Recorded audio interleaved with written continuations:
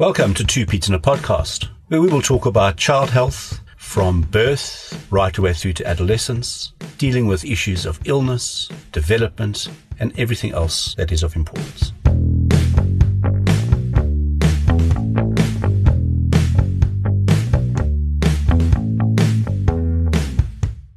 Hello everyone, and welcome to Two Pete's in a Podcast. I am Michael Platten, and with me is Simon Strawn. Hi everybody.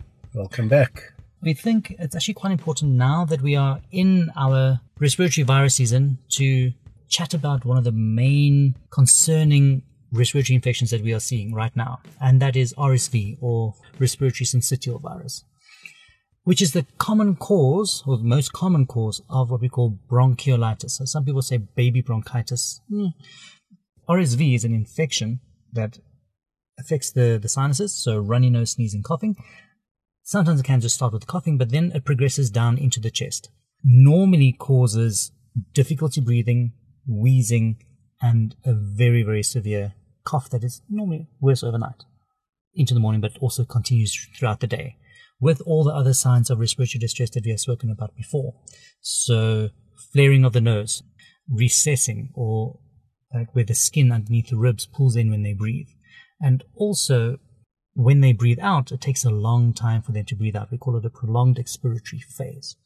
Just because they can breathe in quite easily, but the lungs are so infected and unhappy that when they breathe out, it takes a long time for that air to come out because of all the destruction and damage that's going on, which we're going to unpack during the rest of the podcast. So Simon, what do you think is important? This is one of these things where you need to have your wits about you. Because this RSV, respiratory syncytial virus, the syncytium, is just a lot of thick mucus. This virus's job is to produce as much thick, sticky mucus as it possibly can from the nose right the way into the airways. So, starts in the nose, that's right. So you may just have a child who's got a bit of a sneeze and a bit of a mucusy nose, and you think, oh, something's happening. And then suddenly they start to cough, and then they start to wheeze. And you hear this that kind of pretty wheezy much like sound. You've sounded this week. Yes, because I've had RSV this week. And that's what they sound like. And when I say you have to have your wits about you, it's important because about 10% of all children, especially those little ones under a year or under 6 months, will end up in hospital and will end up needing oxygen. Most of them we can treat at home, but you're going to be sitting with a child who sounds like that, who may not be breathing too fast, who may not be having those retractions as you were describing. But the point is, this thing takes up to 2 weeks to get better. And from the moment they start to sound chesty and wheezy to when they're at their worst can take about 4 or 5 days. So this RSV is around every single year. It's around in the winter months, predominantly winter months.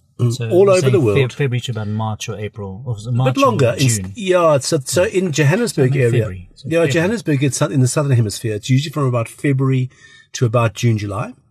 Some places in South Africa, on the coast, in the tropical areas, Durban area, for example, it may well have, and it's a bit more wet and humid. It might be December, and the same thing applies in the northern hemisphere. It's in winter in the northern hemisphere, so whatever the corresponding time is. Every single child under 3 will get RSV at least once. The protection you get from your natural infection is not fantastic. So you need, in fact, so you're exposed to this virus every winter, but when you've had it the first time, the second time you get it, you won't get it as badly. And what's happening now, in 2020, during the height of the COVID pandemic, when everybody was locked away and shut away, there was no RSV. And you're saying that based on data from labs. Not just in South Africa, around the world. Pediatric wards that are usually overflowing in winter with RSV like now were empty in 2020. What happened was that we then, in winter in 2020, what we saw in South Africa is we saw an RSV season in December 2020, never heard of in Johannesburg. And it lasted December, January, February into March.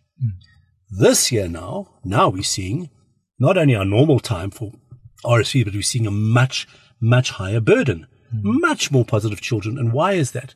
Well, because we have an entire population of children who have never seen it. So they're completely naive to it. We have other children who are 3 who may have seen it once only. This is not their third exposure, which would have been. This is what COVID's done. So this is why we're seeing it so badly now. And people are shocked. And Mike and I are looking and going, but this is what we see. This is how it goes. It's expected. This is what we see. But the kids are sick, eh? They cough and they wheeze and they splutter. And the tough thing, as I said, is that it takes time. The treatment of it is the toughest part of the lot because it's time. Nothing works. I mean, there literally are pediatric units in the world where when children are admitted with bronchiolitis from RSV, all they get is oxygen. Nebulization, there's very little evidence that it makes any difference.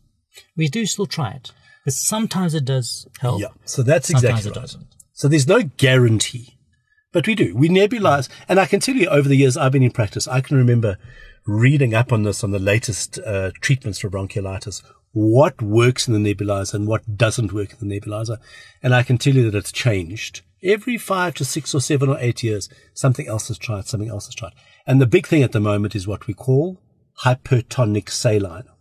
So saline, normal saline we know is 0.9% salt. And that's what you spray in your kid's nose to try and clean it out. Yeah. Mm-hmm. And what we're using is 3% saline. So it's a higher salt solution. 3 times as more salt. Yeah. So it's just like dragging water. Literally, it's like trying to kind of dry out the lung lining a little bit so that the children can cough the mucus out.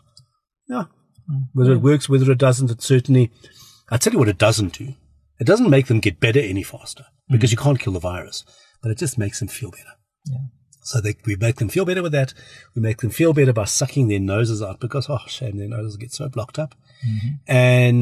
And they need oxygen.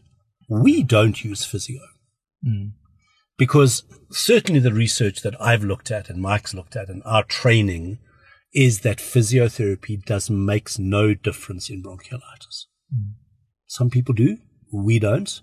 And our children get better just as fast as everybody else's does. Yeah. But so in the last month, we've had, I think, probably close on 10 to 15 patients admitted with bronchiolitis. Yep. And that's a conservative estimate. From the ones that I can remember, I had a 7-week-old that was admitted that collapsed her left lung because of this RSV. Because it just completely blocked off the airway and the lung collapsed. We've had children almost on a ventilator. We've had at least 3 children that were almost on a ventilator because of RSV. I mean, you remember though, we've had a couple, Mike, where between us we've been looking after them and one of us has been off for the weekend, for example. And you've kind of gone and said, this guy looks like, he's going to be fine. looks like we're on the mend. No heroics. And then I come in the next day, I look at this child going, my goodness, but you've got worse. And then I've watched that child over the next 6, 7 or 8 or 9 hours just get tighter and tighter and tighter, literally like that. And then we've had to institute that non-invasive ventilation and boom, suddenly the child's better again. So you've literally, as I've said it for the 3rd time, you have to have your wits about you. You have to be brave here. You have to watch them carefully. And also, once they get onto oxygen, it can take time. Because yes, the coughing and the wheezing and all that stuff gets worse by day 5. It peaks at day 5. But then you plateau and slowly get better afterwards. Yes. So I think you told me a few years ago that you said now that it takes 2 weeks, but normally about 2 to 6 weeks for them to get rid of their wheezing. Yes. So they can be coughing. As long as it's progressively getting better, they can be coughing for 2 to 6 weeks. And they're what we call happy wheezers. So they're running around playing, wheezing. And the more they play, the more they wheeze. Yeah, the big problem with RSV is we know that there is a very high rate of chronic wheezes and even asthma in children who've had RSV in the first year of their life, who have been sick enough to require oxygen in hospital. RSV causes that.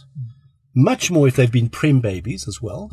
So we need to do everything we can to prevent RSV. So what can you do to prevent RSV? Other than lock yourself down and wear masks like we did in COVID, where we absolutely killed it off. Or we avoided it. We didn't kill it. We avoided it. Yes. Yeah, let's be clear. It was still floating around. That's exactly right. Let's be clear about it. We avoided it. They were still around.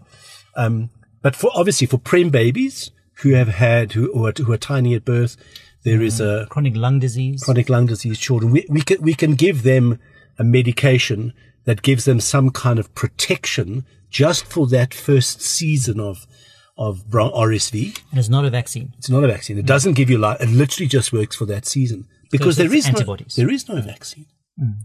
They are doing a trial now. Well, on RSV vaccine. There are four RSV vaccines that are currently in stage 3 trials.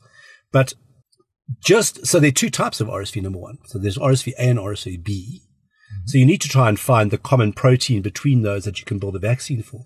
But the other thing about it is remembering that with active wild virus infection from RSV, we don't develop really good immunity.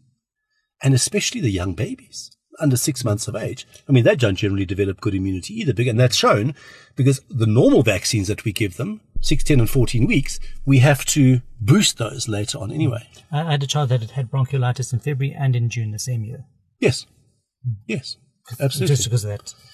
Yeah. Poor immune response. Yeah. And obviously, I mean, the other virus we're seeing commonly at the moment is rhinovirus, which can also make you wheeze and sound like bronchiolitis. We had a few adenoviruses too. Yeah, that's right. Those are severe, and they can also cause gastro. But RSV is the one. RSV is the one that's around all the time and the one we need to try and protect our babies from by identifying those preemies that can have that prophylaxis. But generally in the population, and especially at the moment, I think it's just important for people to realize that everybody's coughing, everybody's wheezing. We can't treat RSV. Anything we do is just looking after the symptoms. But don't be complacent about it. If you're unhappy with the way your baby is looking and breathing, especially if they're under 1 year of age, rather get them checked out. Yeah. Rather get them checked out, because in those children, the treatment is oxygen. Mm. So if they're huffing and puffing and wheezing and miserable, don't wait. Mm. The thing is, they might also be wheezing for so long that they start to get tired. And they're at the phase where they are not actually breathing well enough. That looks like they're actually getting better. They're actually so tired that they cannot breathe properly anymore. And then it's very quickly downhill after that. Yeah, that's right. And in that situation, when they are just kind of hanging on, you'll also find that they are probably not drinking quite as well as they should be drinking, and then they can become a bit dehydrated from that as well and from the rapid breathing. And I think what's really important is that fever is not a major thing with bronchiolitis. They don't come in feverish. They come in wheezing and in what we call respiratory distress. They are having difficulty, shortness of breath, retractions, breathing with their tummies. Coughing. You can hear the wheeze. While they're breathing, you can hear the wheeze. It almost sounds like snap, crackle, pop in their breath. Wait, I'm going to bring the microphone up close. Let's have a listen. Yes. Like that. That's a wheeze. Wait, we're putting the microphone down. That's a wheeze. Oh, tight things. So I hope that's been useful for you, just to try and paint the picture of what this is and what the expectation is. It's not a quick thing at all. The majority of children do get better outside of hospital, but will need some support with cleaning their noses and helping them clear their coughs. But if you have a child who looks like they are getting tired and they're breathing with difficulty, not feeding properly, then rather have them checked out. I think that's it. Thanks. Yeah. If your children have allowed you to, thanks for listening. Bye.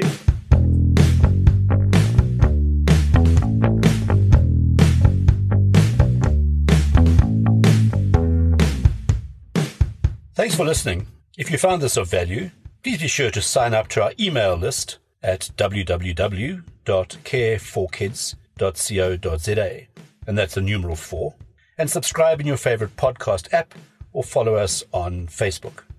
At 2 Pete's in a Podcast. At 2 Pete's in a Podcast. TWO, not the numerical 2. This is our disclaimer. The information we have given you in this podcast is our own personal professional opinion.